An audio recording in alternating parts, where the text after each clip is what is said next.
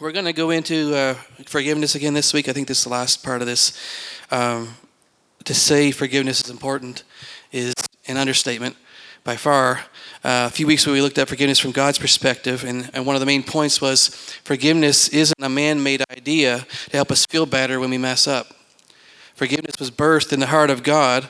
He knew we would fall. He knew we'd fail. He knew we were going to mess everything up. Like the VBS song, right? Sin messed everything up. He knew that was going to happen, but because the Father wanted a family, he chose to create mankind anyway, knowing that. So in order for us to truly be family, he had to make us holy and righteous just like he's holy and righteous. To be part of the same family. And if you don't know that he did that yet, you need to stick around and read Ephesians 4:24 for one. But you need to know that he made you righteous and truly holy when you were born again, recreated in Christ Jesus. Old things have passed away, behold, all things become new. Another message from today. But in order to make you part of his family, he had to cleanse you. He had to wash you. He had to cause you to be clean. And that, part of that was because he forgave you of everything you've ever done, past, present, and future. I paused for an amen there. Because if you don't know that's true yet, you need to know that it's true. Because last week I talked about how if we don't believe we're forgiven, we're not going to grow spiritually. It isn't going to happen. You can go to church every Sunday morning and night, every Wednesday night, and any time through the week for special meetings or prayer meetings or revival meetings, whatever, and you're not going to grow at all if you don't believe you're forgiven. I showed it to you in the Word last week. It isn't going to happen. You're going to be barren, unfruitful. We looked at how our sins have been forgiven, past, present, future. I showed you that from the Bible. And how the natural reciprocation of our forgiveness should be, we should be able to forgive other people. Amen? And if you're having trouble forgiving other people, then you need to receive the love of God and receive the forgiveness of God so you have some forgiveness to give away. But if you don't believe you've been forgiven, how are you going to give it away to somebody else? Like, well, I can't do that. You're going to compare yourself to what grandma did or what grandpa did or what Susie did or what your sister did. No, it isn't compared to what they did. It's compared to what Jesus did. Amen? We're not called to be normal. We're called to be super normal, supernatural. Amen? And it's a supernatural love. So today we're going to define what forgiveness is, what it is and what it isn't, and some practical application on how to put it into your life. Because to say this is important is an understatement. I would say the number one spiritual warfare surrounded in your life is surrounded by in the area of bitterness and unforgiveness. The number one. We think it's so normal. We don't necessarily recognize it as spiritual warfare. No, the devil wants you to be bitter because guess what? If you're bitter, he has a stronghold, doesn't he?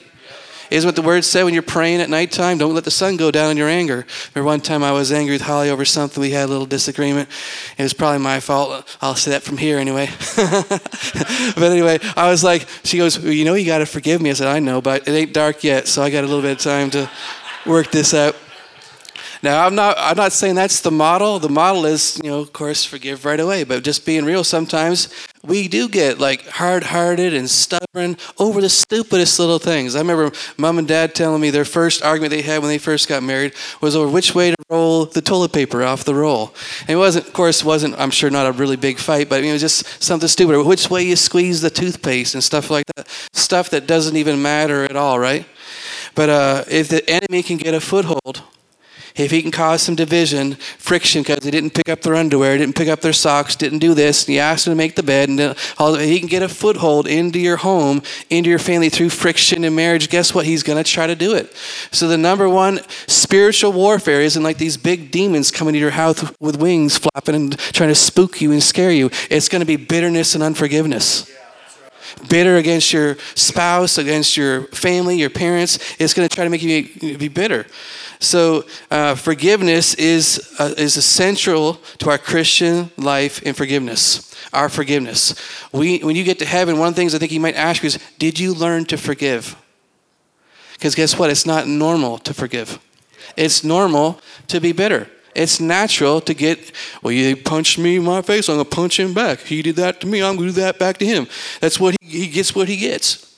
And guess what? With Jesus, there's another whole kingdom mentality that he wants us to have. Amen. We need to repent for that old way of thinking. So if we don't receive forgiveness, if we don't give it away, we will never really understand, experience all that God has for us. You can really sing the songs, and it feels good on Easter or it feels good on Christmas. But through the week and through the year, do you know that you're still forgiven and you're saved by grace through faith? You're justified freely by His grace. Do you know it? Are you forgiven? Have you forgotten? So unforgiveness will affect every area of our lives. It will affect your emotional health. It will affect your peace of mind or your mental health. It can affect your physical health. And it will definitely affect your spiritual health. So again, it's important. Forgiveness is central to our Christian life and experience. Let me show you an example of this from James 5:13 through 16. Is anyone among you in trouble? Let him pray. Is anyone happy? Let them sing songs of praise. Is anyone among you sick? Let them call the elders of the church to pray over them and anoint them with oil in the name of the Lord. We still do that, by the way. It's in the Bible. It hasn't changed. We still do that. Amen. And the prayer offered in faith will make this, there's that healing anointing kicking in. The prayer of faith will make the sick person well. It doesn't say sometimes, amen. Amen. Come on now. I need some soul in here. All right. And the prayer offered in faith will make the sick person well. The Lord will raise them up. If they have sinned, they will be forgiven. Therefore, confess your sins to each other and pray for each other so that you may be healed. The prayer of a righteous person is powerful and effective. That's something that you need to hear every Sunday. Not you're a measly sinner, but that your prayers are powerful and effective. Amen? Powerful and effective. That's what the devil doesn't want you to know, but the power of your prayer life. So it says we have a connection here of forgiveness and physical healing. If they've sinned, doesn't mean every sickness came from sin, but if they've sinned, it says they'll be forgiven. Okay? So there's a connection there. And therefore, it says, confess your sins to each other and pray for each other so that you may be healed. Now, that doesn't mean you just walk up to everybody and tell them, well, guess what I did in middle school? Guess what I did? That's the spirit of dumb. All right? That's not what he's talking about. It's if you sinned against somebody, you sinned against them, you need to go to them and say, you know what? When I did that, when I said that, I was wrong. Will you forgive me? That's confessing your sins one to another. It's not telling the whole neighborhood what's going on in your family life and personal life. It's going to the one you've offended and asking them to forgive you because you were wrong. We're going to make mistakes, right? But it takes a bigger person and a strong person in Christ to ask for forgiveness. So there's a connection with confession of our sins, forgiveness, and healing, all connected there. I'll tell you this story. When I was in Bible college, when I first started seeing God heal people, when I prayed for them, I think I'd only prayed for 2 or 3 people that had been healed at that time, and it was pretty awesome. I was learning, didn't know much about it, but I just know it was super cool to see God heal somebody. So we're at this church in New York, and I think Holly was, in the choir at the time or something. They called it the chorale choir, and I was just there because she was there. And so, but anyway, there was a guy in the chorale team. He was a senior, and I was, I think, a junior. And he was supposed to sing, but he wasn't going to go up. He was feeling sick. And so I felt like the Lord said, go over and talk with him. He was older than me. He was married, already with children. I was 20, I think. And so I said, do you need prayer for something? He goes, well, I'm not feeling good. I feel like I'm going to be sick. I'm not going to go up there and sing today. I was like, okay, well, would you mind if I prayed for you? He goes, no, go right ahead. So I was starting to pray for him, and all of a sudden I'm remembering James 5. This is what we just read about confessing your sins to each other. And I said, so do you have any sins? This is not an exact model of what I said earlier, but I just what I felt. Like I said, I didn't have training, but I just said, do you have any sins you need to confess before I pray for you so you'll be healed? And I wasn't expecting him to say anything, honestly. I took all the faith I could muster just to say that to this guy who's older than me. And he said, actually, I do. He said, when my wife goes to bed, sometimes at night, I watch stuff on TV I know I'm not supposed to watch. And it's dirty and perverted, and I do it, and I don't want to, but I feel terrible, but I do that sometimes. I was totally stunned. I hope my face was a poker face. I don't know if it was or not, but I was not, I didn't see him that way. I didn't know. I had no clue. So anyway, I'm like, well, let's pray about it. Ask God to forgive you. And so we did. He asked God to forgive him, and instantly his stomach stuff went away, and he walked up on stage and sang with the rest of the team. So there's multiple applications in this, but there's a connection with forgiveness and healing. And Jesus made this connection with forgiveness and healing in Matthew 9. Matthew 9, 2 through 7. Some men brought to him a paralyzed man laying on a mat. When Jesus saw their faith, he said to them, take heart, son, your sins are forgiven. At this, some of the teachers of the law said to themselves, "This fellow is blaspheming." Knowing their thoughts, Jesus said, "Why do you entertain evil thoughts in your hearts? Which is easier to say, 'Your sins are forgiven,' or to say, 'Get up and walk'? But I want you to know that the Son of Man has authority on earth to forgive sins." So he said to the paralyzed man, "Get up, take your mat and go home." Then the man got up and went home. And when the crowd saw this, they were filled with awe, and they praised God who had given such authority to men. See the connection? Healing and forgiveness. Okay? To Jesus, there was no difference. So what's easier to say? Be healed or be forgiven? I mean, it's the same probably amount of syllables. I didn't count them out, but it's not much difference there, right? To God, there's no difference. And in the Greek, it's the same Greek word that means saved, healed, and delivered. So there's definitely a connection with forgiveness, which is central to our Christian experience and is also a reason why the enemy wants you to be bitter about your life.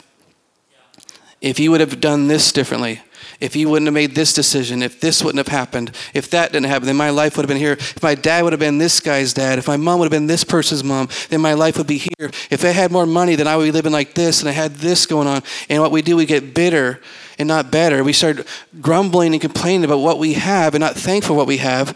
And the attitude of gratitude is what's going to bring the presence of God and his blessing in your life, not grumbling, complaining about, oh, it's me and what could have been. God, it doesn't matter if you start in the sewer. It matters what's in your heart. And God can bring you to the very top as we praise him. So what is forgiveness? Webster's dictionary says that forgiveness is the act of forgiving someone of something or something. I'm like, wow, that's so profound. I'm like, wow, thank you for the help, Webster. I don't think it's very helpful when they use the same word to define the word when I'm trying to figure out what it means. I was like, that was very good. So then they go on to say that forgiveness means to stop feeling angry towards someone who has done something wrong. So I can see this as a possibility, but does that mean just because you stop feeling angry towards somebody that you've forgiven them? No, I don't think so, because they could be dead. I mean, you might not see them in a while. I mean, it could be the out of sight, out of mind thing, and you just haven't seen them, so you haven't had a chance to think about. When we hear their name come up, all of a sudden, like, all those feelings come back up. Well, guess what? You haven't forgiven them yet. If you hear someone's name and you feel skin crawling up the back of your neck or whatever, your hairs start going up, guess what? There's a good sign right there. You probably haven't forgiven them the way God wants you to forgive them. Are you here? Okay, so to stop feeling anger towards someone doesn't necessarily mean you've truly forgiven them, does it? Right. This is a heart thing, not a head thing. So forgiveness is more than just choosing to ignore it and to stop thinking about it anymore. True forgiveness is going to involve our hearts. And I'm telling you, from one who's been on both sides of this, and at least on some areas of forgiveness, it's better from the heart because it's real. Jesus said in Matthew 18:35, "This is how my heavenly Father will treat each of you unless you forgive your brother from your heart." So our heart needs to be involved in this process. It's not just this head, well, I chose to forgive them. I am not thinking evil thoughts about them anymore. At least most of the time. Or some of the time, or whatever, until they do something else, right? Our hearts need to be involved in this process because guess what? Forgiveness is supernatural. Some of it's easier than others, of course. Depends on what they did. But we need God's help to forgive.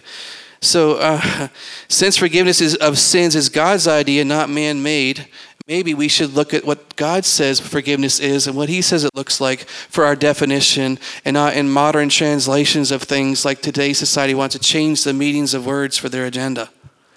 I wonder if we haven't done this in the area of forgiveness and make it into this mental decision when it's supposed to be a heart issue. And then wonder, why am I still bitter?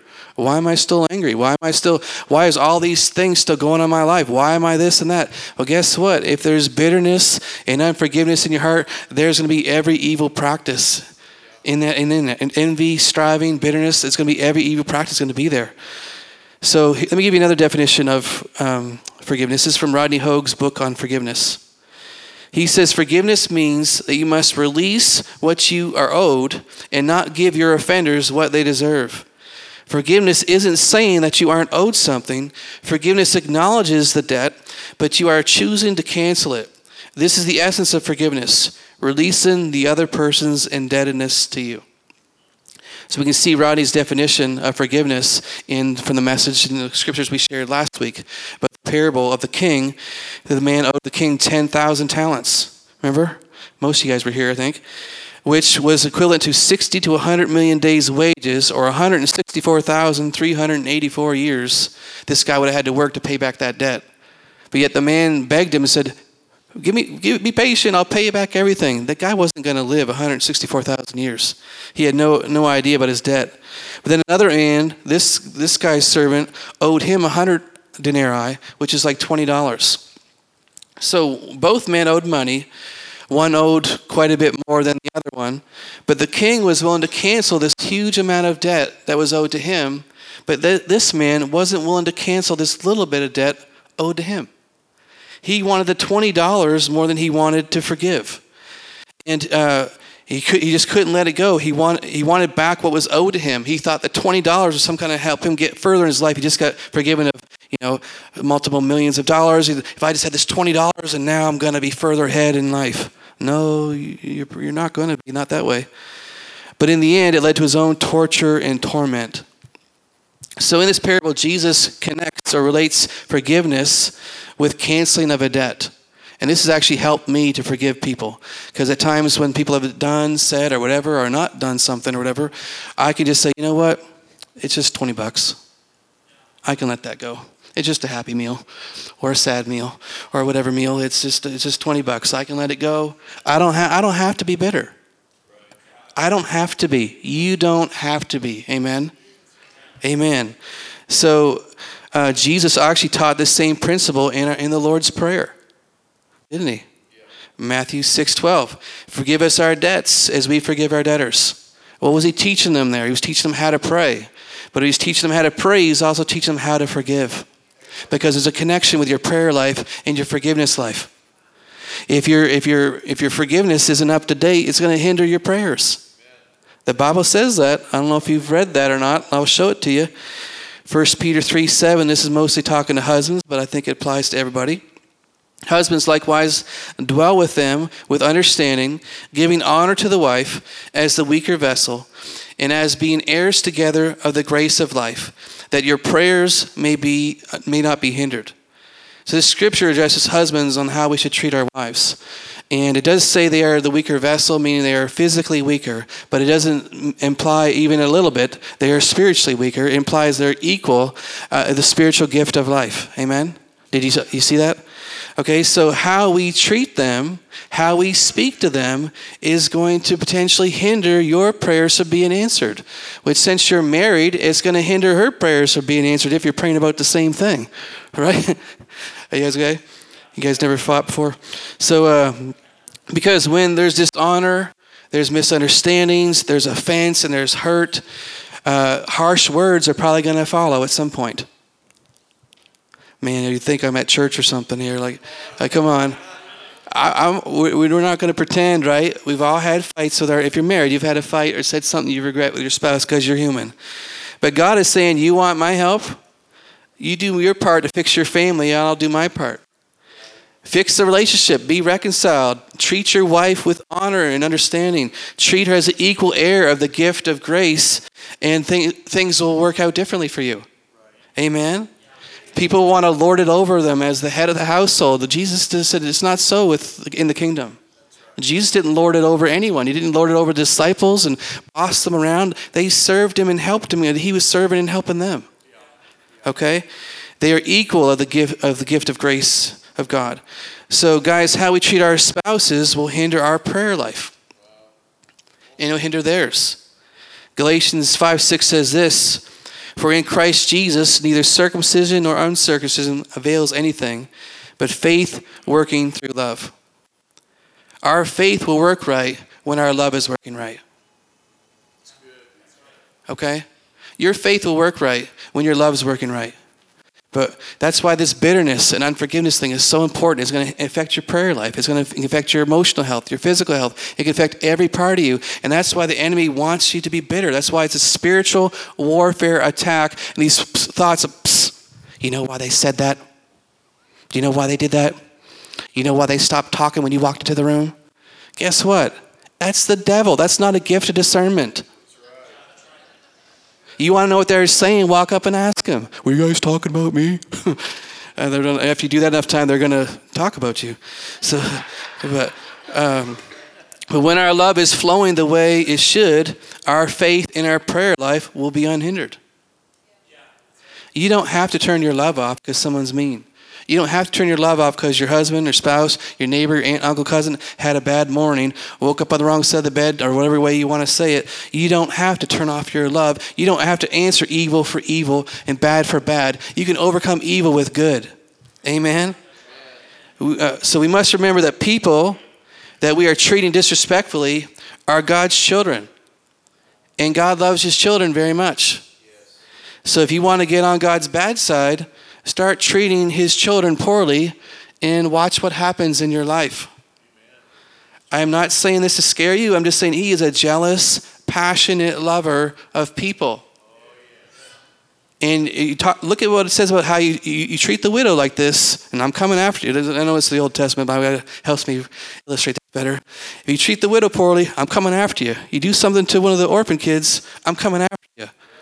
He said, don't do that. Don't move the boundary lines. Don't do this. Don't do that. All those things. Don't treat people. What's he saying? Don't treat people dishonestly and evil because God doesn't like it.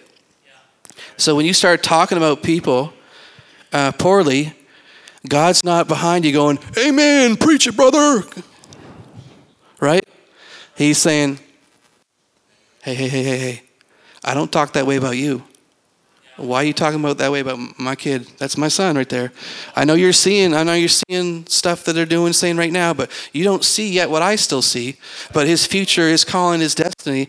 Speak life over him. Don't speak death over him. Amen. So relationships are important to Jesus. Reconciliation is important to Jesus. It's very important to Jesus. And he modeled this for us and taught us this in Matthew 5. He said, therefore, if you bring your gift to the altar and then remember that your brother has something against you, leave your gift there before the altar and go your way. First be reconciled to your brother and then come offer your gift. So Jesus here prioritizes reconciliation over your offering. The offering is still important, but reconciliation is more important. This is something you can't just pay your way out of. You can't just write a check and just pay, and everything's going to be good and goes away. No, this is actually something that's going to take effort on your part to go to somebody, because you know they have odd against you, or vice versa, and try to work it out and have reconciliation there. This is so important to God. He said, don't bring your offering. Go fix this first. Amen. Don't shout me down because I'm preaching good. Actually, I'm not preaching. I'm just reading. I didn't come up with this stuff. I'd rather, if in my flesh, I'd rather do it the other way. Well, boo-hoo to you. I don't like you either. Well, whatever. Everyone has flesh, right? But if you want to do it God's way, you need wisdom on this too. Just because you have a tiny little pebble in your shoe of a offense to somebody doesn't mean you got to go to everybody over that. That wouldn't be wisdom. But if the Holy Spirit leads you to something to make it right, don't be so stubborn and prideful that you can't make it right. Because it's for your good. So Romans 12:18 says, if it's possible, as far as it depends on you, live peaceably with all men. So there is a little clause there. If you're a lawyer or something, you probably notice the ifs and stuff like that. If it's possible, as far as it depends on you, live at peace with all people. So it is possible most of the time. And some of the time it's not possible because there's certain people, they're bitter, they're offended, they're hurt, they're wounded, they're whatever, and they're not willing to let it go yet. So sometimes it's not possible. That it doesn't give you an excuse to not try. You're like, well, I know them. They're this, so I'm not even going to try. All of a sudden now you're their judge? Because the very same one you thought might not forgive might forgive you easily. And the very person you think that would forgive you easily might not forgive you at all. And you can't control that. So this isn't something we should assume. This is something we should pursue, doing our part to try to make it right as far as it depends on us. And then we leave the results with God. Because some of them, they might take them a week or 2 weeks. It might take them 2 seconds to forgive. Or they've forgotten all about it or whatever. There's different scenarios going on here. But the point is, if we want to be like Jesus, we have to forgive. And we have to be good at it. Amen?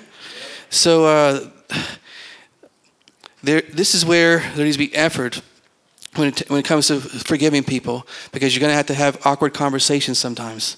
You know that time we were driving to Asheville together and we got into an argument about something? Yeah? Well, I'm sorry. I shouldn't have said this or said that. I had that actually exact thing happen. I hadn't thought about that in a while. It was another pastor, and we got fighting over political stuff and arguing about this and that and whatever, and it definitely went further than it should have. And I had to call him the next day and say, you know what? I was out of line. I went too far. I was pushed too hard. He had a different perspective that I didn't appreciate. I really didn't. And he didn't appreciate my perspective either. But, at the same time, we're still brothers. And so I asked him to forgive me, and he thanked me for that. So an important factor in the area of forgiveness process is recognizing that we have been hurt and offended. You are not Superman. You are not the man of steel. You are not the Teflon man where it just bounces off you and just goes down your heart and it doesn't hurt. No one is like that, okay? You can make your heart really hard, but that isn't going to glorify God. It isn't going to help you forgive either.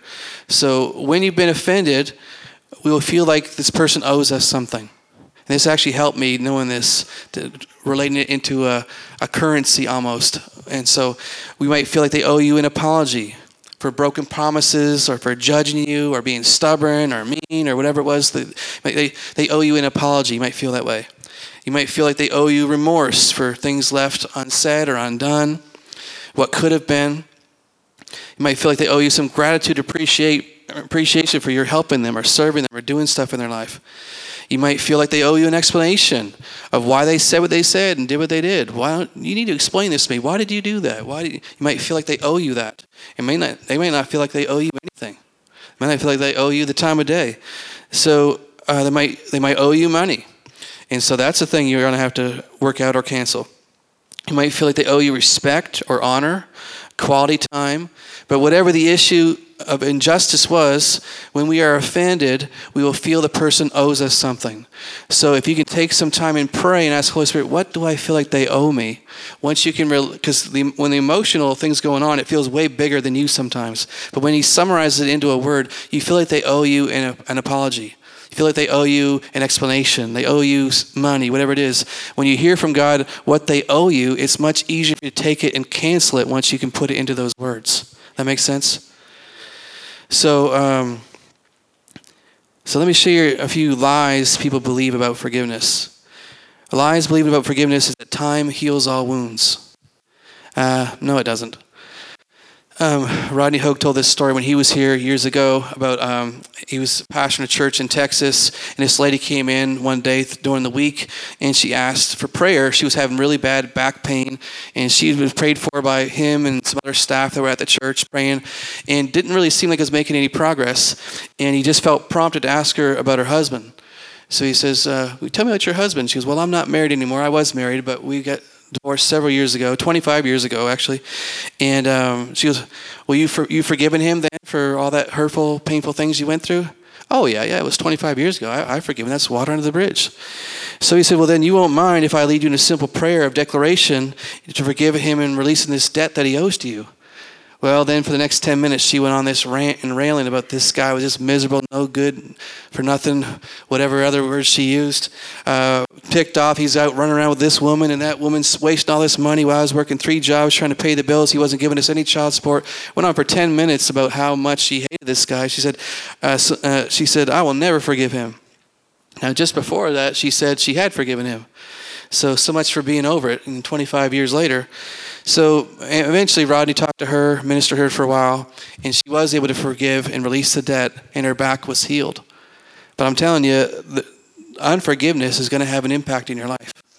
Emotionally, a lot of different ways. So the first one is that time heals all wounds. The next one is I can't be free unless I reconcile with my offender. That might not be true, and it might not be wise. In a family situation, it could be true. In a family situation, it might not be safe. Depends on what happened and who that person is. Reconciliation can mean different things in the different scenarios, okay?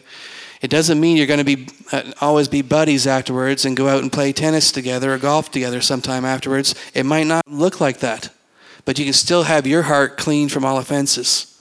All right? Next one. My unforgiveness continues to punish my offender. I'm telling you, this here lie, that's birthed in our heads and our hearts from the devil. The Holy Spirit never spoke this.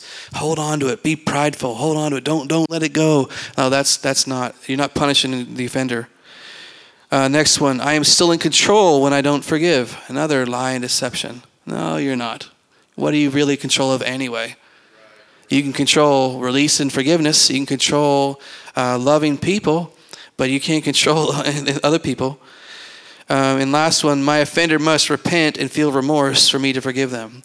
So you're putting this condition on it. If they do this, this, and this, then I'll forgive. But if they don't, then I won't. Well, that's not hurting them at all. It's hurting you. It's like Joyce Myers, I think it was, said, it's like drinking poison and think it's going to hurt you. I think it's going to hurt them. Sorry. It isn't going to do that. So questions to think about in this forgiveness thing. What is my offender doing right now? What are they doing? Think they're losing sleep over what they did? I doubt it. Are they bothered right now by what they did or said to you? Is your unforgiveness really bothering them? They're probably too dense to even notice, depending on what the situation was or care. Is your bitterness afflicting pain on them and causing them to suffer and pay them back because of what they did? And the answer is no, no, and no. Who it hurts is you. It hurts you. And guess what? God loves you so much. He modeled this through Jesus to show us, you want to live an abundant life? Forgive like me. He can put him right on the cross, nails in his feet, his hands, his side, thorn in his head, and he's still practicing forgiveness. Forgive them, they don't know what they're doing. We often think we are punishing our offender by holding on to the offenses, but in reality, look what happens. We're reading from Matthew from last week, Matthew 18:32 through 35. Then the master called the servant in. You wicked servant, he said. I canceled all that debt of yours because you begged me to. Shouldn't you have had mercy on your fellow servant just as I had on you? In anger, his master turned him over to the jailers to be tortured until he should pay back all he owed. This is how my heavenly Father will treat each of you unless you forgive your brother from your heart. Okay? That's, again, to me, one of the most scariest verses in the Bible. And you are expected, while you're on this planet, to learn how to forgive. It's an expectation. When you get there, you can't say, I didn't know. I say, well, Ryan told you on this. And other people told you before. Like, you know, like we are expected to learn how to forgive. It doesn't always mean that it's easy. It doesn't mean that the person didn't do anything wrong to you. If they didn't do anything wrong to you, there'd be nothing to forgive. There'd be no debt to cancel.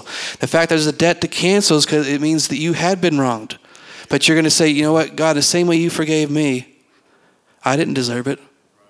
I'm going to cancel that debt that they owe me. It's just $20.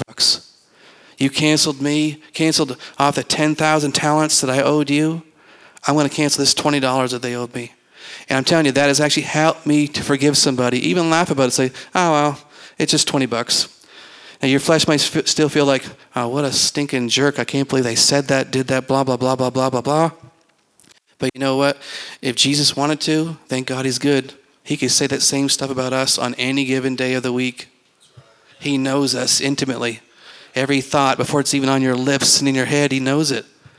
All right? So he wants us to be gracious and kind to others like he is to us. So, again, unforgiveness will affect your emotional health. It will affect your peace of mind, your mental health. It will affect your physical health. And unforgiveness will affect your spiritual health. So what I'm saying is it's going to affect every area of your life. And that's why it's the number one thing the devil's going to tempt you in is to be bitter. So I'm going to show you just quickly just some steps how to walk out forgiveness. And then we're going to do the same prayer we did last week. I know one guy said to me, he said, I had a lot more than one person come to mind when we did that prayer last week. I said, I bet you did. I usually do too when I'm working it out. But I said, just take a picture of the screen, get a copy of the prayer, say your own prayer. There's no magical thing in the prayer. It just covers some different things. And work out your forgiveness of others. Work it out of you. Work out the bitterness out of you. Amen? So steps to walking out your forgiveness. 1, who still admit you were hurt and offended. You got to swallow some pride. All right? Admit it. That ticked you off. Like everyone knows it but you. You've been moaning about it all week long. Woo, woo, woo, woo, woo, and you've just been complaining about it, grumbling about it all week long. I'm not offended. I'm not bitter. Well, tell your mouth that, because it sort of sounds like it all week long, right? Out of the abundance of your heart, your mouth's going to speak. Amen? So admit it. Just don't fight it. Just admit you've been hurt and offended. 2, ask yourself, what does he, she, or they owe me? Ask the Holy Spirit, what do they owe me? What do I feel like they owe me? That will really help you, that step. Then pray and cancel that debt. And step 4, every time you're reminded of that person in a negative way, remind yourself, no, I've canceled that debt. I've canceled that $20. They don't owe me anything. Okay?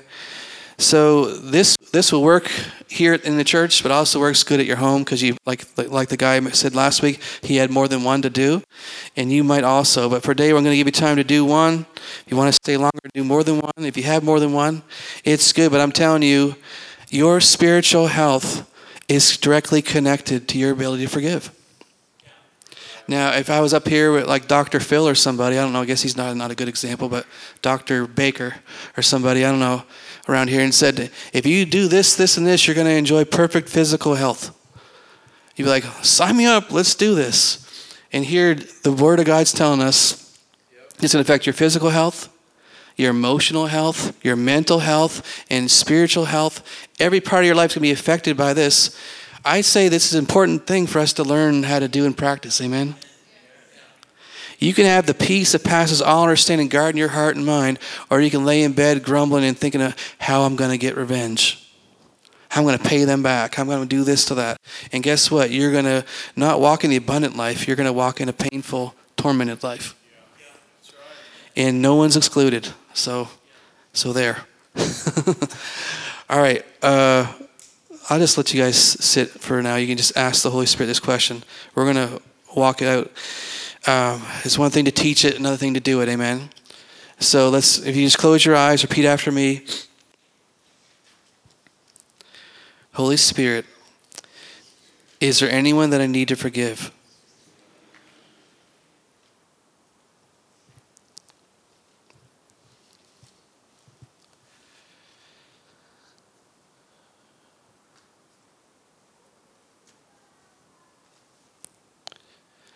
Now remember, we're letting Jesus define forgiveness, not our brains.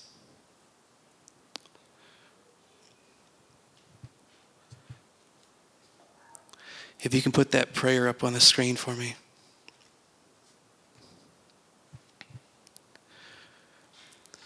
All right, by now you probably got 1, 2, or more. Or if you're up to date, then you don't have any, and that's good too. But Lord Jesus, I am powerless to forgive. You want to say this with me? Lord Jesus, I am powerless to forgive. My flesh wants vengeance, yet I know that it is your will that I forgive. In the same manner that you have forgiven me of all my offenses, I choose right now to forgive my offender. I release so-and-so into your hands. I give up any right to harbor resentment. I turn so-and-so completely over to you and declare your blessing on his or her life. Next one. Give me the grace to renew my mind as I refuse to dwell on the feelings of unforgiveness as they resurface. Bring my emotions into alignment with my choice to forgive. Guide me as I strive to build a stronghold of compassion. Guard my heart so that no root of bitterness can spring up. Thank you for your enabling grace. Amen. So again, to say this is important is an understatement. It's the number one thing you're going to experience spiritual warfare over. And it's the number one thing your flesh is going to not want to do sometimes. But it's good for you. And it will help you. And God wants you to do it because he loves you. Amen. Will you guys stand? I want to pray blessing over you.